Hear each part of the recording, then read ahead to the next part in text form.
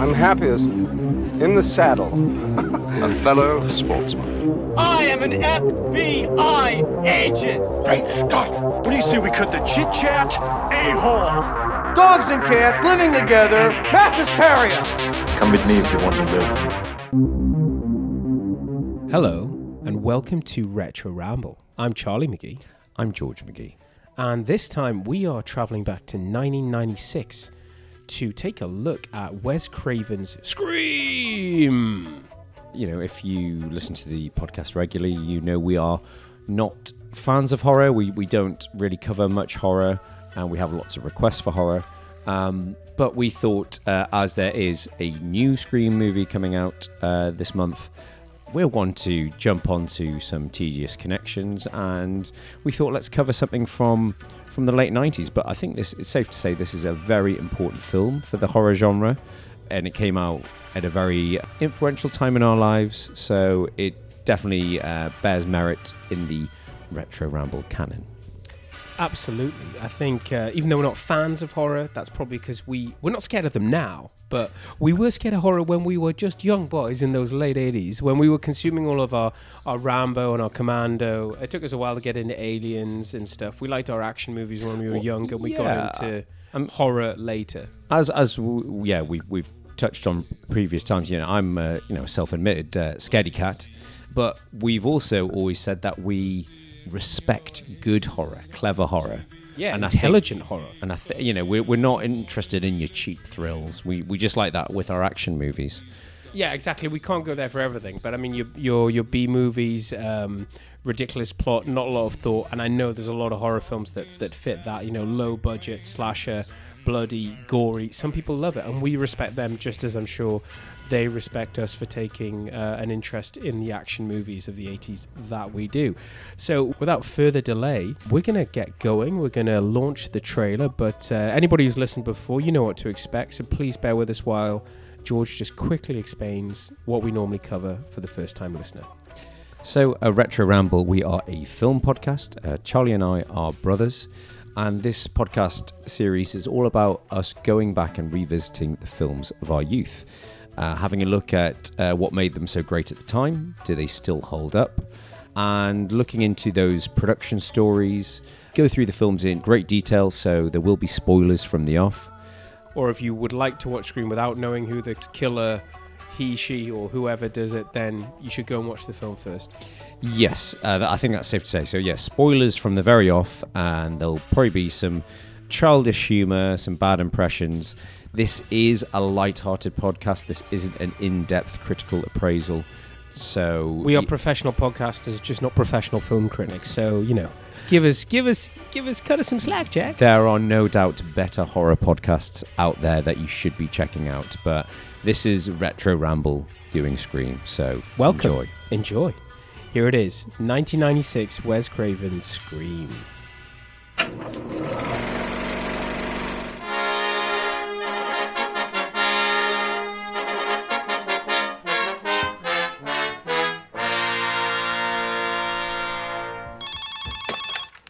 Hello? Hello? Who is this? You tell me your name, I'll tell you mine. I don't think so. What's that noise? Popcorn. You making popcorn? Well, I'm getting ready to watch a video. Really? What?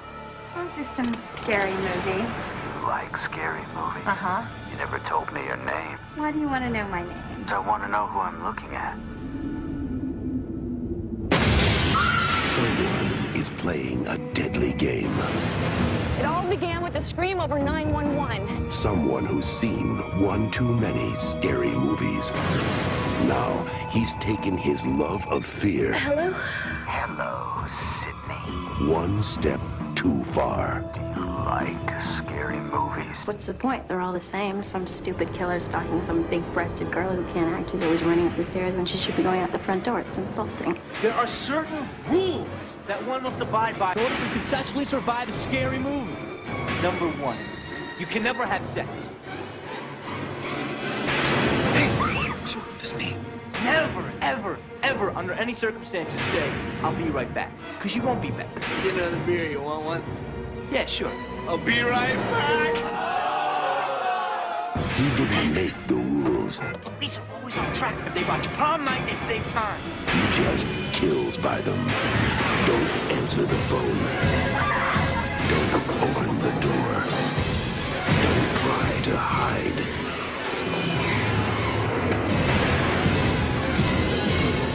Everybody's a suspect! You're not scared, are you? Scream.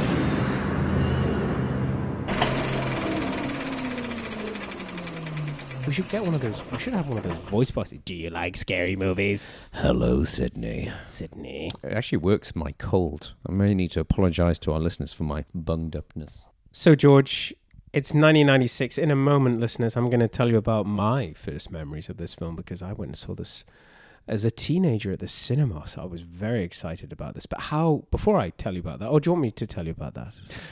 No, let's start with because you saw it at the cinema. I think I'm the reason why you saw it. You are of age. You were target I was market. very much target. So this you were was a sexy teen. I was having sexy times. I was a super sexy teen on. I think a few of us went to see it, but definitely fitting into that. Definitely fitting into what you could call that audience of popcorn movie, and it ticks the boxes. I don't think I had a similar experience when I went to see Cabin in the Woods. Obviously, many years later. So just again another clever horror film. The type of horror films that I, and by that extension George, and by that extension Retro Ramble like. So yeah, I went and saw this at the cinema.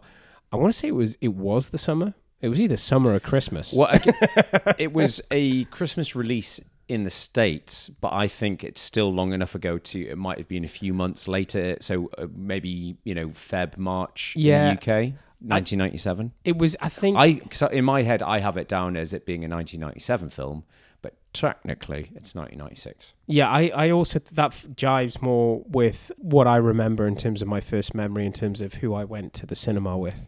But yeah, I went to see this, and, George and I have said... We're very, I wouldn't say snobby, but we're very particular about the types of horror we like. We hadn't watched it. We'd watched a bit of Nightmare on Elm Street. We watched a bit of probably Halloween, Hellraiser. When I say a bit, probably 5 minutes here and there. But I went in, watched this film, and the blend of comedy, the self-referential, the in-jokes, the fact that it was on the nose, but it was also amazing tension. It was scary. It was very fourth wall breaking. A lot of things that seem to be trendy now. I mean, just look at Deadpool and the like. Not just Deadpool, but there's a lot of people trying to break that fourth wall, whether it's Lego Batman, Deadpool, whoever. The Matrix. Yeah, The Matrix are doing it. Oh my God. So yeah, but I walked out of this film and I said to you, you got to see this movie, bro. Yeah, I remember. That's it. My first memory is of your first memory. I remember you coming back. Shared memories. We're back to The Matrix. Yeah, I remember you coming back from the cinema with your girlfriend at the time, and you just raving about it, and just, oh, George, trust me, I know you don't like scary movies, but you've got to see this. It's so good. And that was it. It became such the zeitgeist. Everyone was chatting about it, and everyone had to see it. So, being the age I was, I was, let's say, was I a young man, 14 at the time. So yeah, I would have had to have waited until it was available at Blockbuster Entertainment and watched it on video with friends. I can't remember which friends it would. It probably would be my friends Sam and Dan when I was a teenager. But yeah, it was a real zeitgeist movement. I remember it sort of shook up the industry, and I think that was it. It was a real revolution for the horror genre, because which had been getting a bit tired. Well, yeah, I mean, the writer himself said, horror films were just dying on their arse around that time. They'd kind of run the formula so many times. There'd been umpteen, Halloween's, Friday the 13th, Nightmare on Elm Streets. And there was very little sort of great new stuff breaking through. You're talking about writers, George. I feel like we're on the ferry to Production Chat Island. Oh, have you got your tickets? I have got. Cha-ching. So yeah, we may as well jump into it. So how did we get this movie? Scream is all down to writer Kevin Williamson. So it was his second script. He'd written and sold one script, but this was the script that made him a name. Essentially, he wrote the script and it was all. It came back to a time. The inspiration came. He was house sitting for a friend one night, watching a television special about serial killers. And naturally, it scared the hell out of him. And he just got that paranoia of you staying alone in this house. And then he noticed a window was open. He's like, I don't remember opening that window. He grabbed a kitchen knife to arm himself and started going around the house. And then he called a friend to reassure him. And as he was like looking around the house for an intruder, they just start talking about, the classic horror bogeyman. Yeah, that scared them as kids. And after that, it got him thinking, well, hang on, there could be something in this. And that turned into his very sought-after script titled Scary Movie. That's a clever name. That should be used for something. The script got into a bidding war. Loads of people were, I think it went on sale on a Friday, and then by Monday, everyone was fighting for it. Went for a sale on a Friday. Ultimately, it was bought by Dimension Films. What did Dimension Films do? Dimension Films, such a 90s brand is what I mean. When I see Dimension Films, I'm like, 90s. I think Dimension have a long-standing association with horror. I think they moved into... I think we have covered something by Dimension. I want to say Mortal Kombat, but that was... I think you're saying it right. Mortal Kombat! Thank you. That was... the other one, New Line. So I don't know if that was New Line and Dimension, but Dimension, I think, they're predominantly known for being a horror studio, and that's why it made sense for them. As a disclaimer, it's worth mentioning that Dimension are a division of Miramax, the company headed by the now disgraced Harvey Weinstein and his brother Bob, who's not disgraced as far as I know. He got away clean. I think Bob has got... So, yeah, Bob, I think, headed up Dimension. But obviously, them being brothers, they had their, sort of mitts over everything. And they had a say because How could you work with your brother? I couldn't imagine that. They're both control freaks. If anyone wants to read on a very side note, there's a great book about the 90s sort of cinema and independent scene that covers Miramax, and it's by the guy who wrote Easy Riders, Raging Bulls, Peter Biskind. I can't remember the name of it. I think it's something to do with Reservoir Dogs. But yes, it's Peter Biskind who wrote Raging Bulls, Easy Riders, Raging Bulls. It goes into detail about the Miramax brothers and how awful they are. And this is before the whole sexual allegations. This is just about how bullying they were and how awful they treated all their staff, all their directors and actors. Wow. So we got this film, but I think, going back to what you were saying, for me, what was interesting was it would just seem so aware of itself. It was like, we need to do something different. We need to do it in a way that's not been done before, but we need to respect what's gone before.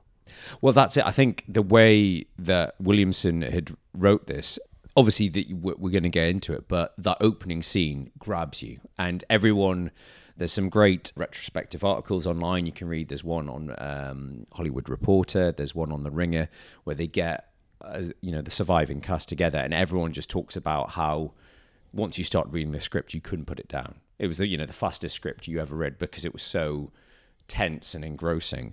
And that was it when the guy, the director of development at Miramax, read the script. He called up Bob Weinstein, was like, "You've got to buy the script. If you don't buy it, I don't know what you're after. This is shit hot. You have to buy it."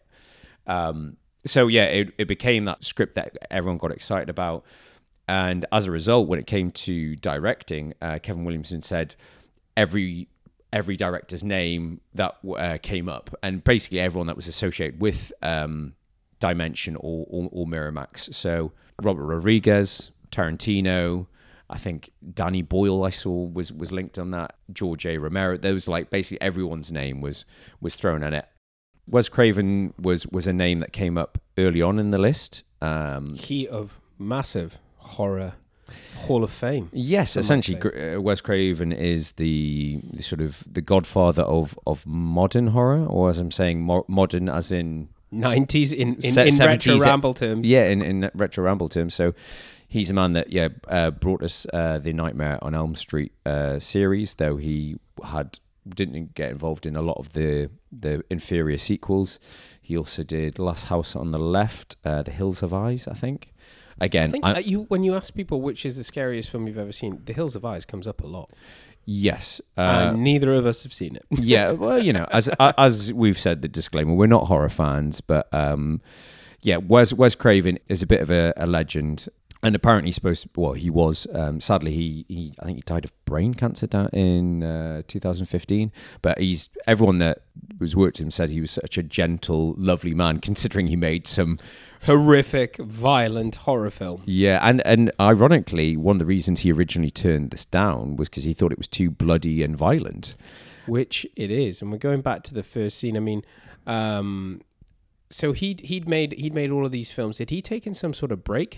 Had horror? Because what I see when I see this is I feel like this is kind of like the type of films we do cover when we look at the likes of Mission Impossible getting rebooted, Bond getting rebooted. This feels like popular culture horror getting rebooted. That's a good point. And the reason he turned it down multiple times, they kept going back to him, and he was just like, "I'm not interested. I'm done." He was basically saying he was done with horror, and I think that was down to his own personal recent failures.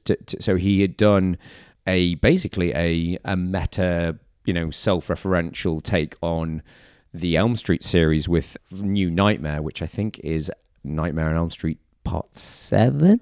Okay. Which is basically this is when we're going to get it right. Yeah, and it was and that was in the mid 90s. I think that was 7 times the charm. I think that was 94, and that was all about Freddy coming into the real world, and he's haunting the actors from the original Elm Street film, and it was a bit of a flop. And the other film that Wes Craven had done that was a little bit, again, it was a bit of a horror comedy, but I think it was supposed to be more of a horror film. It was a horror film for different ways, was Vampire in Brooklyn, again with Eddie Murphy trying to stretch his wings. A lot of people saying that's one of the best Eddie Murphy performances. Not me, though. No. Well, actually, I might have got that completely wrong. Maybe people say that's one of his worst performances. Yeah, I think it's been a long time since I've seen that film. I think it's Eddie Murphy trying to show he's got range that he doesn't have. Yeah, show I'm not just a funny man. Fuck you, Mr. Funny Man. And I think it was Wes Craven trying to do something different, and it was a big flop. So I think Wes Craven was feeling a bit burnt out by the horror genre, and he was tired of being confined to the genre that he'd mastered. 7 films in the same franchise. I can't imagine why. Well, no, he did. Well, he didn't do a lot of the other sequels, yeah, which is referenced in this film. But it was actually his assistant kept pushing him to direct it, and she was like, "This is such a good script. You know it's a good script. Why won't you do it? And what will it take for you to do it?" And he was like, "An act of God." Well, no, sorry, I'm in 90s Michael Bayham there. He basically said to his assistant, "Well, Dimension would have to make me an offer I couldn't refuse. Basically, drive up to my house with a truckload of money." And that's what she basically fed that through to Dimension. She's like, "You want Wes to direct it? You got to make him an offer he can't refuse." I think that shows a lot of respect. The fact that, for better or worse, he hadn't been involved in the extending franchise of Elm Street, but he'd made that much of an impact, and this was such, as you say, a shit hot script. They're like, he really needs to get his head around it. And you could also see it from his point of view. It's like, not again, not another franchise.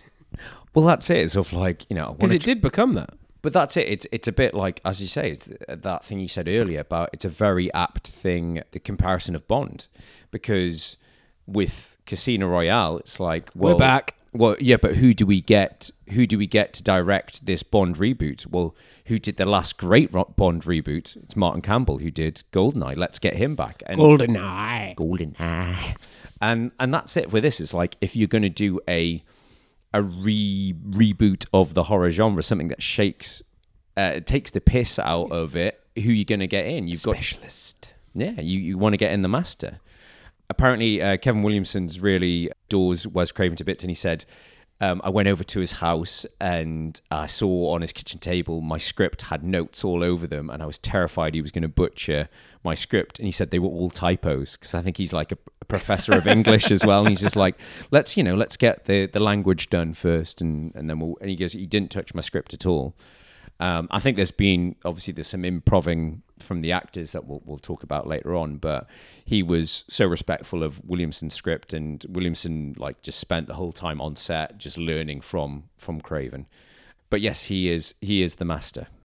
So yeah, let's talk about the references, because there is another big film of the 90s which is referenced at least 2 times in this film, Basic Instinct of 92. And is that because I want to say, and the reason I bring it up now, because you're talking about Kevin Williamson, we're talking about the writing, we're talking about the genesis of this idea.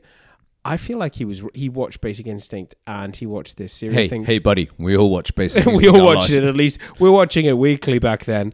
I mean, we didn't have the internet. What's a guy going to do? No, but I feel like there's a big the tension and the it's the is she the killer? Is she not the killer? And the fact that that film was a word of mouth cinema explosion. Everyone went to see that. Everybody was talking about it. It's like, you get to see a growler, man. I mean, there was Zeitgeist growler. No, but I feel like it's referenced twice in this film, isn't it? Yeah, and again, it was probably when he was writing it in the mid-90s. That was still, he was taking breaks and putting on Basic Instinct for 10 minutes, as we all were, taking breaks, taking your pants off, watching Basic Instinct. But yeah, it's this. It's the whole. In the mid-90s, you look at Tarantino was the rise of the video store clerk, the rise of the nerd that now continues that having. And we have a video store nerd in this film, exactly. And we have we've got a blockbuster in this film, and that's why you can see why zeitgeist. Why Tarantino was on the list of like, oh well, this is so, and you can imagine him like, well, I'm not. It's not my script. I'm not touching it. I also think I think he probably respected the idea, but if it had been him, it probably would have been like 4 stories said by video store nerds about their favorite things, and they all get picked off or something like that. It would be very much more celebratory. It would all be set in it like kind of like Clerks, and it would be guys talking about their favorite scenes and of say horror films, and then one of them being the killer and reenacting them. But if you look at like Tarantino is a great example, and Guy Ritchie to a lesser extent is a great example, that when Pulp Fiction came out, the amount of crime films that tried to ape his style of that random dialogue, that that disjointed storytelling. And it's the same way with when Lock, Stock came out, the rise of all those like British gangster, Cockney geezer films that came out. The rise of the Staith. And that's exactly what happened with Scream. We're probably getting ahead of ourselves, but this created we're going to talk about the movie in a second. But this created such a phenomenon. I mean, Kevin Williamson for himself would... printing money. Well, he went on to do screenplay for I Know What You Did Last Summer, which was... Loved it. Another date movie. The Faculty, 1998. And he's also behind Dawson's Creek. So he was... You need teens? I've got it. You need teens talking older than they really are. I'll do it. Yeah. Wise ass teens.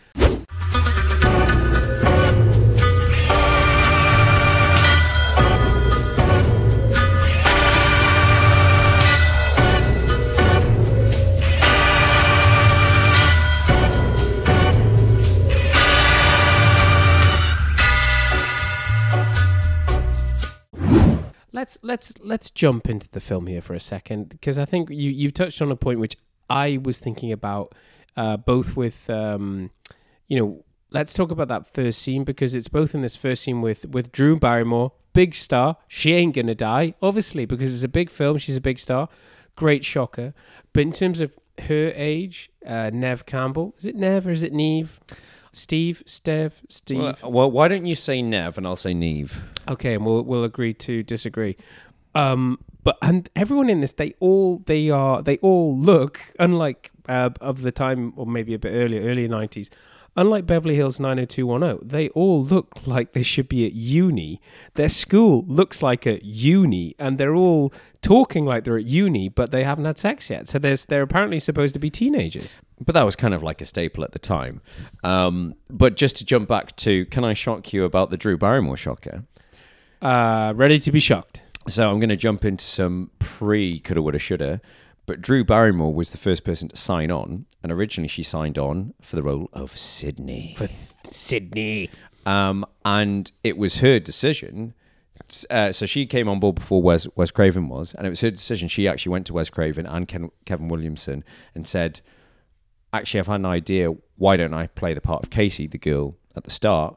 Because it'll be a bigger impact. And everyone just looked at each other and was like, oh my God, that's an amazing idea. And Kevin Williamson said even when he was writing it, he wanted a big star to play that role, because he said it was a bit like Psycho with Janet Leigh, gets killed off in the first act. Apologies, spoiler for Psycho. But yeah, it was an idea that everyone just jumped at. I mean, he said, the studio was really into it. They were great about keeping it secret. They were billing it as a Drew Barrymore movie. That in the marketing materials. That's what I remember, and I think that's where the shock is delivered. And I'm sure she probably didn't wait. I don't mind being good out of the movie. I mean, obviously, I'll still be taking the same paycheck, right? Yeah. No, but I think it's so powerful. But let's talk about that opening scene, because... Well, yeah, let's get into it. Because as you say, it's that just immediately sets you, like, there's no preamble. There's no build-up. You're just dropped straight into it. I was going to say that this film, it's like Scream, and then we are straight in there. There's no like me. Yeah. There's no like rolling vistas of a helicopter. What are you doing, Casey? Why are you so crazy? Oh, okay, we're going to go out now. Okay, I hope you're okay by yourself. Are you guys going out tonight? No, I'm just going to stay home. No, it's like we are straight in. The phone rings, and because we don't have cellular, mobular, not many telephones, people have cellular phones. What are you doing with a cellular, mobular telephone? So this first scene, it's just like boom from the off. You've got everything's. I thought, I was like, I know this opening, I know the shock. I'd forgotten about Steve on the that hit me again. I'd like, obviously you know what's going to happen with is it, why don't you turn on the patio light? But I'd forgotten about that shocker. But for some reason I was thinking the most dated thing you're going to see in this opening scene is the phones. No, it's not. It's the popcorn. We had microwave popcorn back then. That was is that an Easter egg? No, that's what I feel like. No, it is. that adds to the tension, because you've got fire. Yeah, fire. It's the fact the foil expanding, the steam turning to smoke. I'm very aroused. Just like the popcorn is, because it's getting bigger and bigger. But why does she keep answering the phone? I mean, I haven't even watched an honest trailer on this, but I reckon that's the sort of thing honest trailers will pick up. It's like, don't answer the phone. But we didn't have the internet. We didn't have mobile phones. Or take it off the hook. That was an old saying, kids, taking the phone off the hook. Put the phone off the hook. But I think they do address it when it's like, why doesn't she call the police? Like, because they won't get there in time. We're in the middle of nowhere. Yeah. There's quite a bit of trivia about this opening scene. So apparently, when we've talked about this before in film production, when you film something, you have your footage at the end of the day. They're known as dailies. Even I know this. I'm George's brother. I know nothing, but I've spent enough time with him to know this. And the dailies get sent to the studio for them to sort of check in and say, "Oh yeah, okay, it's looking good. Where's all our money going? Where's the money going? Who wants a body massage?" Can't say that. So apparently, Dimension started getting cold feet when they saw they shot this in. The opening sequence was the first thing to be shot, and when they saw the dailies for it, they were like, we're really concerned about Wes. It's just not very, is it supposed to be a horror film? It's not coming across as very scary. And they were like, basically like... Was this all of the phone back and forth? Yeah, because it was being filmed in California and Dimension are based in New York. And they're like, yeah, we're just not liking what we're seeing. Maybe we should look at replacements for Wes. What? Which is a bit ridiculous. Yeah, the pressure was on Wes Craven, so he's like, okay, let me edit it together, and then I'll show it to you. And Bob Weinstein saw the edited compilation. Was like, oh, what do I know about dailies? I mean, what do I know, Wes? Okay, go back to work. But some great trivia I was reading up on this is that the guy that provides the voice of Ghostface, so that amazing voice, is a guy called Roger Jackson. Well, thank God I haven't had to ask the question, because even when they're doing it, I'm like, that's not just the voice box. It's not a voice changer. I was like, because it's not just a voice obscura voice changer thing. It's like you can tell it's a guy talking normally, and it's like he was picked for his voice. So I was going to say, who is that guy? Yeah. So yeah, he's a guy called Roger Jackson, and he was cast. And originally, I think he was told he was just going to be used as like temp track. But the interesting thing that Drew Barrymore insisted, she wanted him actually on the other end of the phone when she was doing her scenes. Yeah, I can believe that. So she didn't want somebody off camera just deliver. Oh, okay, what you doing now? It's like, do you like scary movies? She wanted the person, but she didn't want to see him. So he was like, they were filming in the house, and he was in a tent nearby, hooked up to a phone line and Fair play to her. Doing it live because she wanted a genuine reaction. And actually, apparently none of the cast met him until they'd finished filming because Craven thought it would be a better way to bring out those shock reactions. The mystery. Until they're at the craft services. So who are you? Well, exactly. He just calls them up. Could I have the mashed potatoes, please? What a voice. But he was only intended to, and I think it was the same with a similar story with C-3PO. I think he was only ever intended to be used as a temp track, and then we'll dub in someone else later in. But Wes Craven was like, no, this guy's really good. We've got to keep him. 9 films later, and that's it. Yeah, he's been kept throughout the series. But yeah, I mean, what an opening! It's the fact that it gets escalated. And like, you can understand her calling, "Oh, it's a joke. It's a guy." The first 2 or 3 calls, I get it, but then you can see that she's getting scared, and then there's the obviously now we can talk about spoilers. It makes a lot more sense now that there's 2 of them, because which door am I at? How's it all happening? How do they get Steve onto the patio? Yeah, and whilst on the phone, and that will. I think just wondering. Just give us a second. Pop quiz. But yeah, I think there's all of this. There's added tension. It's the fact that she puts up a good fight, and we'll see that a few times in this film. She gets away. Her parents are coming home. Getting closer. They're getting closer and closer. There's so much emotion. There's so much the tension building in that opening scene. Popcorn. Yeah, and the popcorn exploding. But it sets up the film. It sets up and then the film begins. What's weird is it's such a strong act, but I mean, we'll talk about plot at some point in this because I was watching this going, what is the actual plot of this film? What's the arc? Where are we going with this? But it's such a strong opening, so well written. But it's also pretty relentless, like in terms of, I forgot, like, you've got a bit of time with Sydney and, the main characters hanging out at school. Oh my God, you dated her. Oh my God. And then it's quickly, Sydney's at home.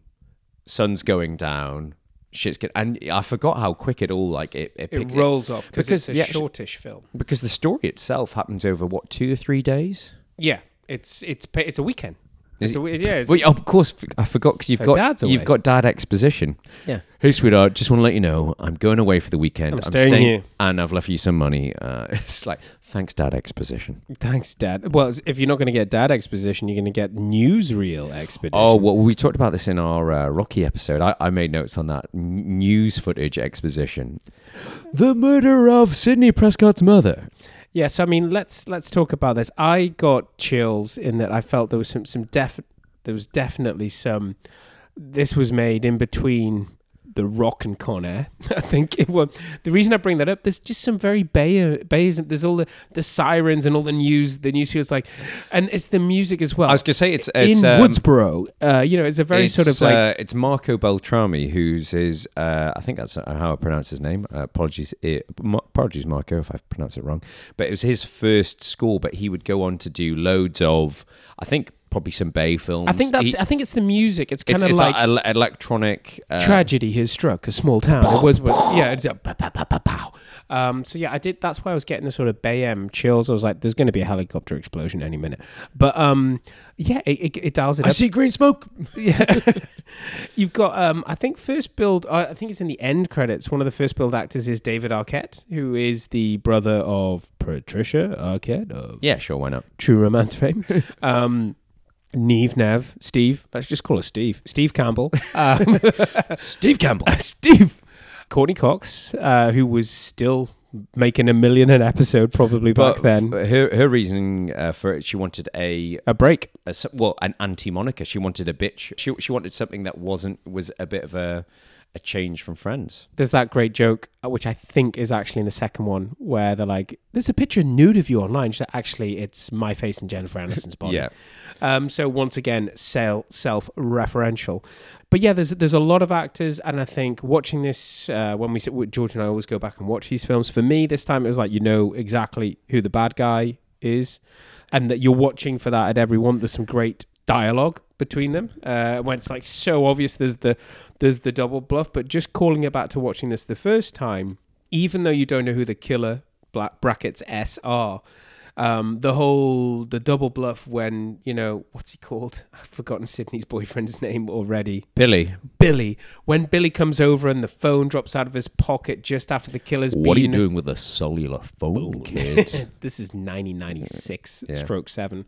I can remember there's going to be a lot of twists in this. This is going to be fun. This is a real whodunit. That's it. And I half forgot about the amount of red herrings in this. So yeah, you've got it's definitely Billy. Oh, it's not Billy because the phone records don't match up. And when Billy's in prison, the killer calls him. Yeah, and then there's the bit with the boots in the toilet, and then you see the sheriff's boots are the same. And even our good old friend, the best lawyer in California, Henry Winkler, the Fonz, cannot stop thinking of his role in Arrested Development when I see him. But I can remember, this will show you George and I's roots as Retroramble, whoever I'd taken to watch this film, me shout, "It's the Fonz!" Like, as soon as he came on the screen, I knew exactly who he was. But it wasn't until this time, because he's made out to maybe be the killer, when he's going around with the scissors. He's going a bit snip happy. He's going a bit snip, snip, snip.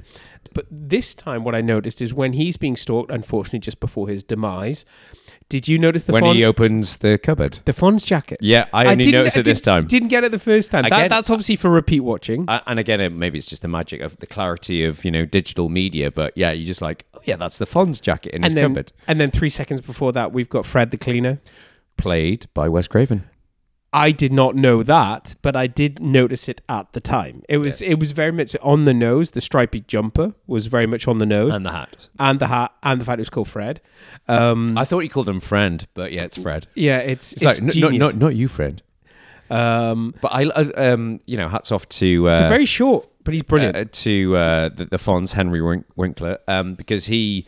didn't want to be, his name isn't in the credits. He said he didn't want to distract from all the other stars. Wow. But he's brilliant in it, isn't he? Like, as you say, it's such a short moment.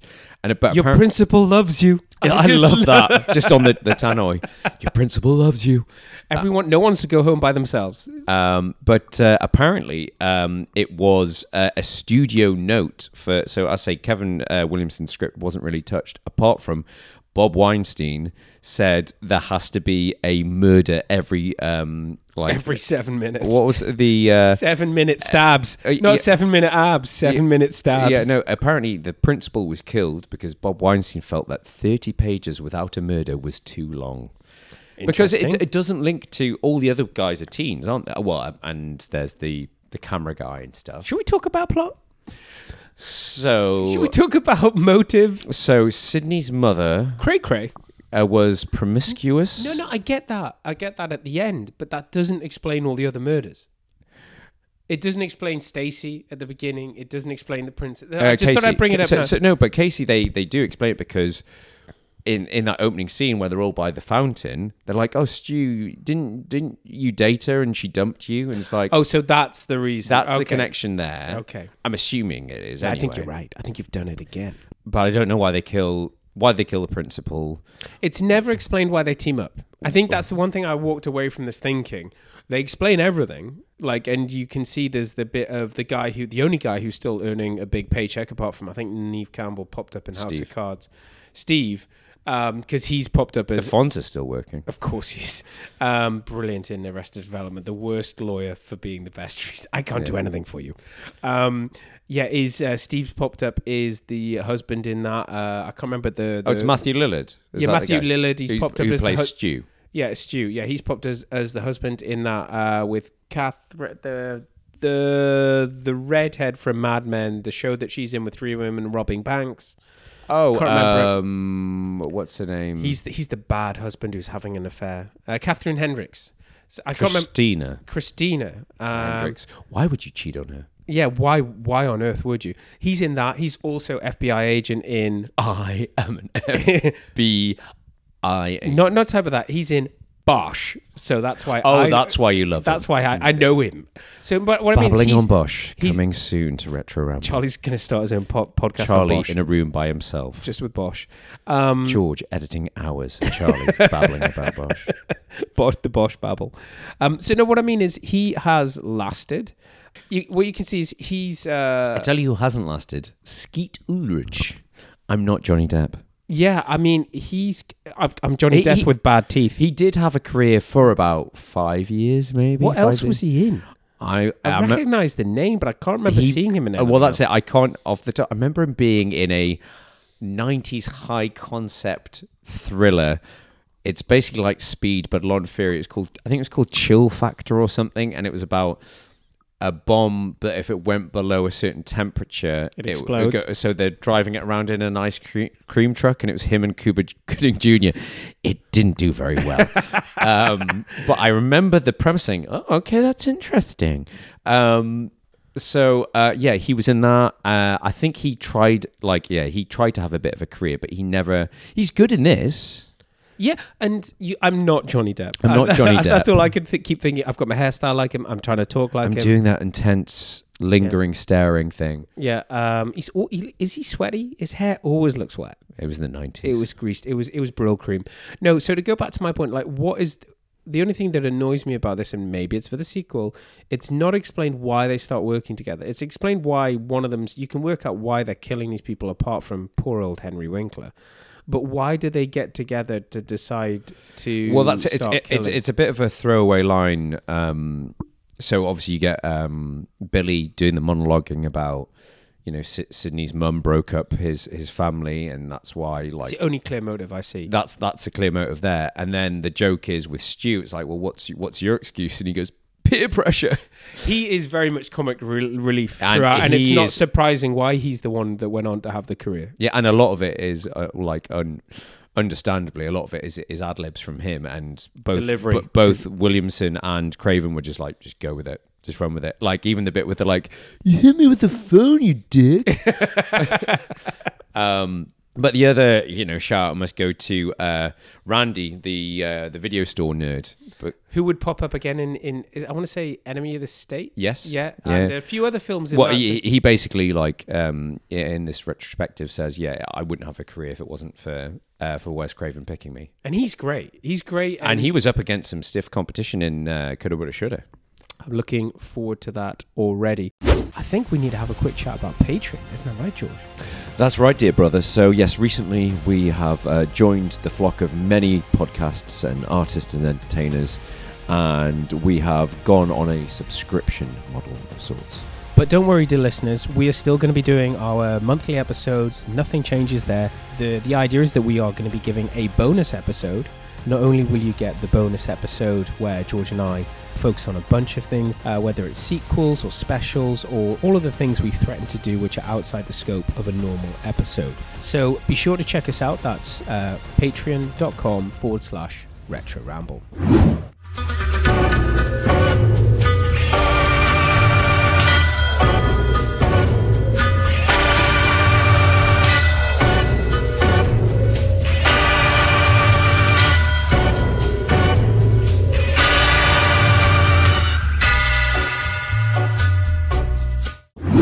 It makes more sense having two killers, because the annoying thing of films, the very few films of this genre that I have consumed, is how does the killer always get there? Why is he always where you're not looking? How come they don't hear him coming? How do they get wrong-footed? How do they not see it happening? And in this, you can the fact that there's two of them, it totally makes sense. Exactly, and that's the thing. It's that wrong footing throughout. That you're just like, well, how can the killer get there so quickly? And it can't be such and such if they've got over there, and something that would be retread again in Hot Fuzz. I was just thinking that as well. With the cloak, and very similar as well. Yeah.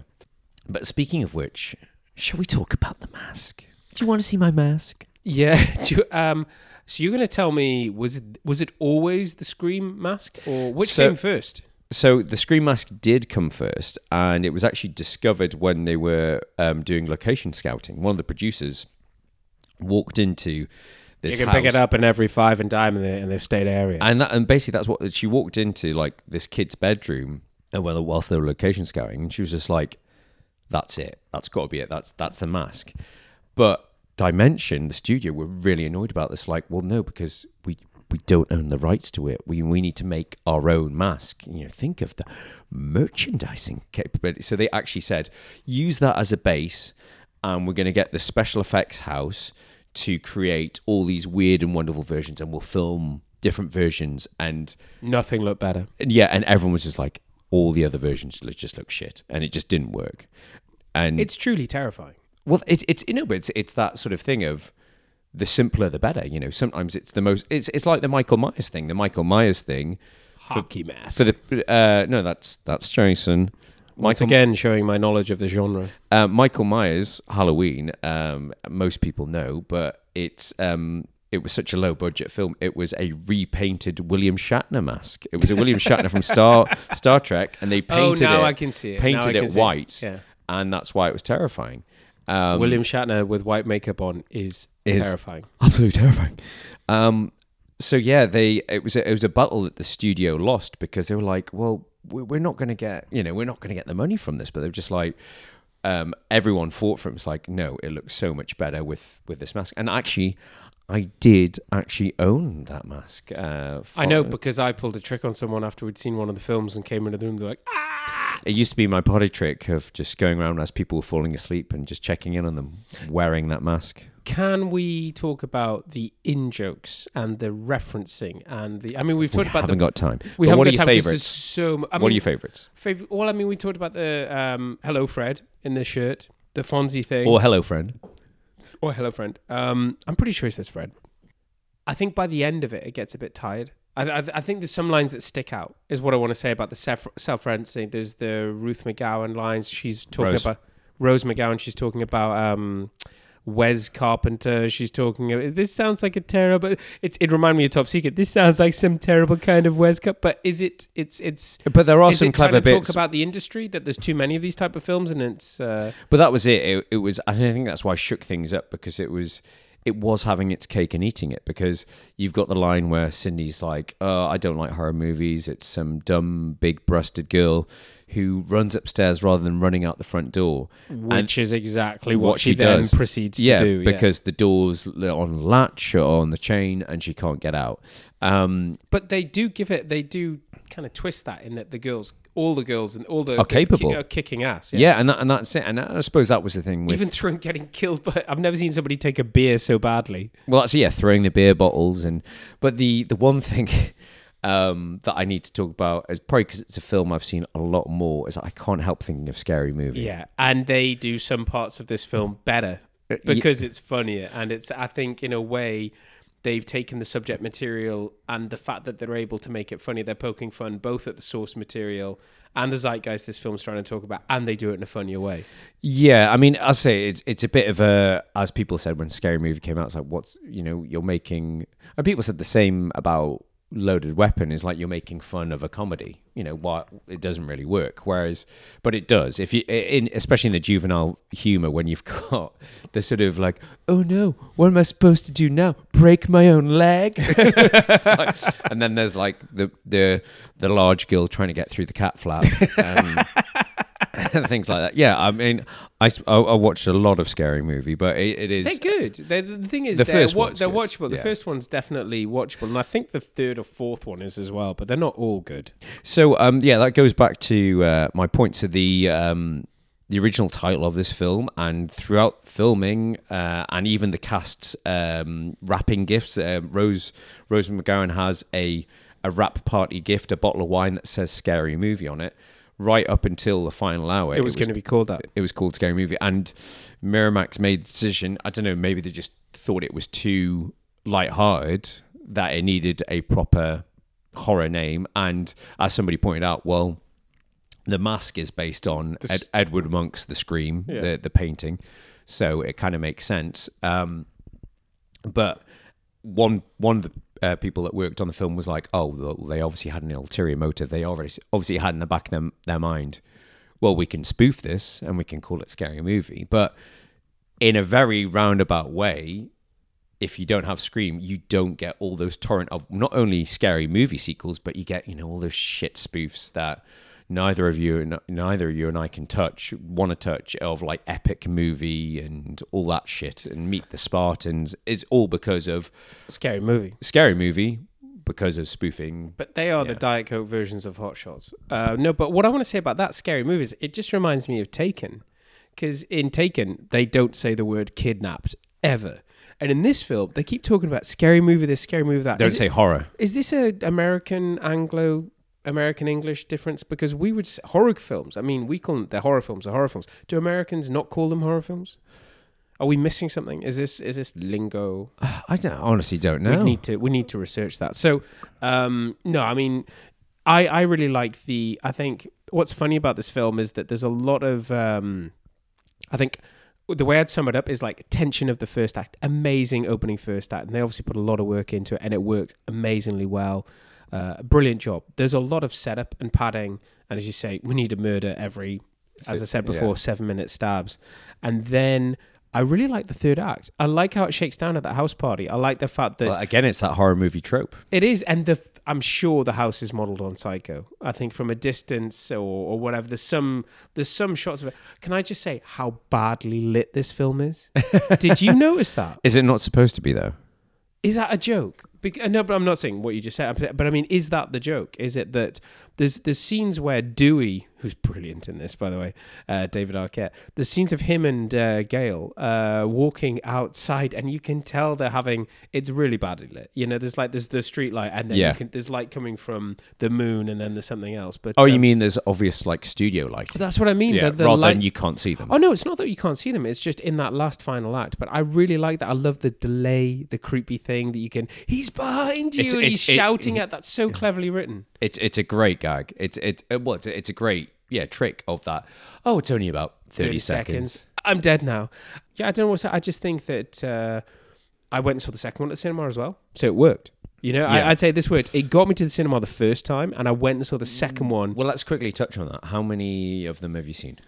I think but let's talk about the degradation. I went to the first one at the cinema, I loved it. Went to see the second one at the cinema for that reason, and I think the third one I watched it on Sky or Video or something. And I was like, meh. I was done by then. Yeah, because I'm the same. I remember the second one is good. It's still like it keeps you guessing.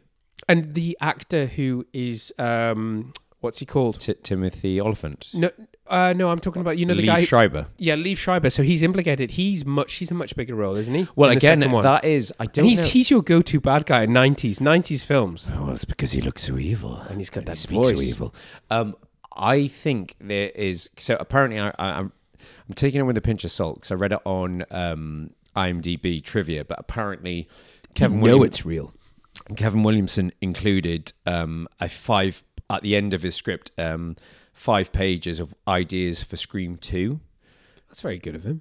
Very good. It's almost like he was planning a sequel. And that's why they put in that seed of everyone's like, well, because Liev Schreiber's in this for all of what? It's him 10 seconds? Courtroom footage. Courtroom footage. And it's like, everyone's like, well, why have they put him in that? And I think it was at the time, it was like, he was an up-and-coming actor, and they were like, oh, yeah, do you want an easy gig? Yeah, I'll do it. And then it's like, and it was very clever forward plan. Plant the seed. And if it becomes a hit, you're in the sequel. Because he's referenced a lot in the script. Gale talks, it's how Gale makes her book on it. Yeah. And it's the rival, not rivalry is the wrong word. It's the tension, the stake between Sydney and Gale. Yeah, the fact that could she have been wrong about the whole thing. And so that's clever casting. And it's been a long time since I watched the second one. And I would say it's on an even part. It's less original, but it's good. It keeps you guessing. It's just as funny.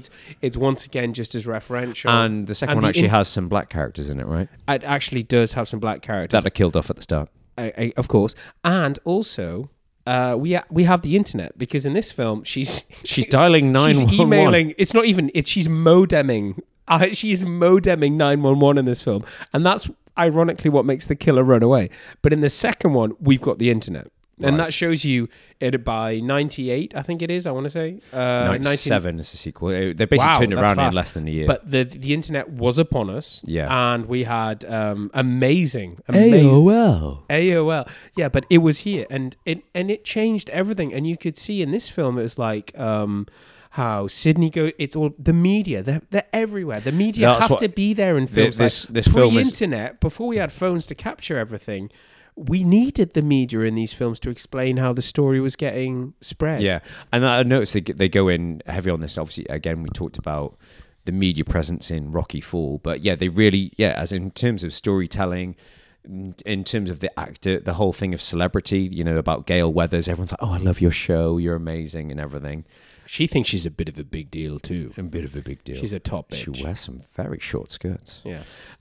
I forget, because in the second one, they're watching the film made of the events, and then once again, it's highly referential, lots of in-jokes. and then the third one is on the movie set of the second one. That's or why something. I can't remember that. But Jenny McCarthy's in it. That's all I can tell you. all I can remember about the 90s is Jenny McCarthy. And Basic Instinct. Bits of Basic Instinct. I haven't seen the As a fourth teenager. one, which I think was quite belated. That came out 2011 and was It's- Wes Craven's last film. But apparently, a lot of people say It's a good one. It's better than 3, I think. That's not saying much. So, final thoughts? As I say, it's a very important film in the horror genre. It completely, if you look at all the films that followed, I Know What You Did Last Summer, The Faculty, I still know what you did last summer. Jeepers Creepers, Final Destination. I actually don't know what you did last summer. Final Destination. Can I come to your summer party? But yeah, What are you doing next summer? I'd say I'm planning to kill you. We're not horror fans, but we can appreciate this film. We are fans of this film, though. We are fans of this film, and I think that's as I We'll was saying to- definitely watch the new Scream film when it gets to streaming. and I think that's it. The one thing I said to you is that obviously once you know the reveals and the twists, you do get it is diminishing returns, but it's still a brilliantly put together horror film, and it's a very witty script, and you can see why so many people were just like, wow, we've got to do this, we've got to make this film. We like to try and pick the special films, the lightning in the bottle, the cult classics, the zeitgeist. And for me, final thoughts is I still get transported back to that. I can remember why I was calling you and saying you need to go and see this film. Because it was You weren't calling me. We were living together. We were living together. I was coming home in the same house. But I can remember why, because we were still kids. No, but it was all the shocks and everything. So interested to see what they do with the next film. Anything else you wanna mention? I haven't got to coulda, woulda, shoulda, and I need about at least 20 minutes. Your scientists were so preoccupied with whether or not they could, they didn't stop to think if they should. So, coulda, woulda, shoulda is when George enlightens us as to the actors that were considered for the roles but didn't get them. So, for coulda, woulda, shoulda, there is a who's who of basically everyone. So, for Sydney, we've talked about Drew Barrymore, but there was Brittany Murphy, Melissa Joan Hart, Reese Witherspoon, apparently. I'd say, interestingly, for Randy, the video store guy, played by Jamie Kennedy, Jason Lee was the main choice for the studio, obviously of Mallrats and My Name is Earl.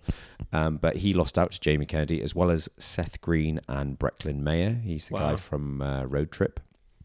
Apparently, this is according to IMDb, but Billy, Joaquin Phoenix turned down the role.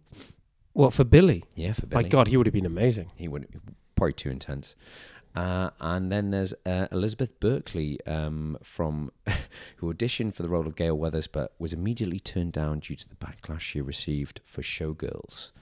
Oh, right. Okay. That's who she is, yeah. Also around Brooke Shields was nearly cast as Gail Weathers after Gian Garofalo turned the role down. So yeah, that's coulda, woulda, shoulda.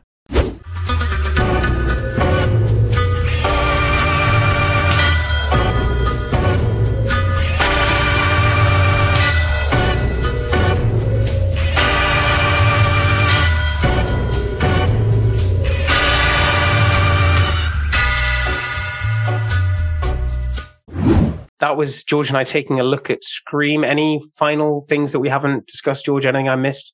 No, you were there the whole time, so I don't think you missed anything. It was great to go back, but hopefully it has. We've given it for you horror fans out there, the justice this film deserves, and we've gone into it in the relevant retro ramble treatment. We're fans. We are fans of this franchise. It goes without saying. Yeah, I mean. I know what you did last summer. I thought that they were cashing in, but yeah, why not? It got us in the mood. I went through a period of going watch these slasher films for a while. Final Destination. Watched Final Destination 2 recently, and that's with the massive pileup on the motorway, and it's brilliant. But that opening scene of that film is bonkers with the logs flying into people's heads, and it's just the pileup, and it's so graphic. God, I want to watch that film. That's great. Brilliant. Great. But anyway, talked enough about Scream. But do you know anything about the new one? I know nothing. I've seen the poster for it. Have you not even seen the trailer? No, I haven't seen the trailer yet. So should I? Because I don't know. I don't like trailers anymore. We don't have a voiceover guy. They reveal too much. No, it's a clever setup because it's basically saying, okay, it addresses the elephant in the room of how do you do Scream in a modern setting? With mobiles, with smart homes. Yeah.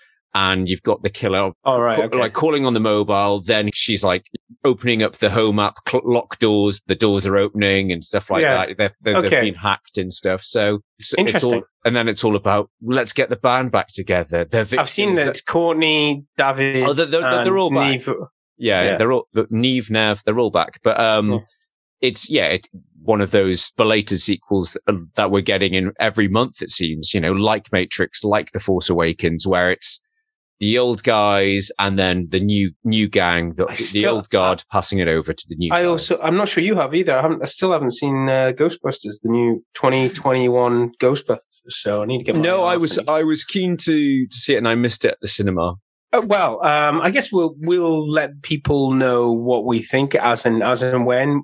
For any of those who are already following us on Patreon, you'll know George and I are doing much more recent reviews, which are available to all our subscribers. And we'll be talking about the films that have been out this Christmas. So, and on our Patreon channel, we'll also probably be doing more sort of mini reviews. Short and sharp. So, you could expect us to cover the big Marvel films like the upcoming Spider-Man, The Matrix. And 22 is going to be a big, big year for a lot of real gigs coming up. Real gigs.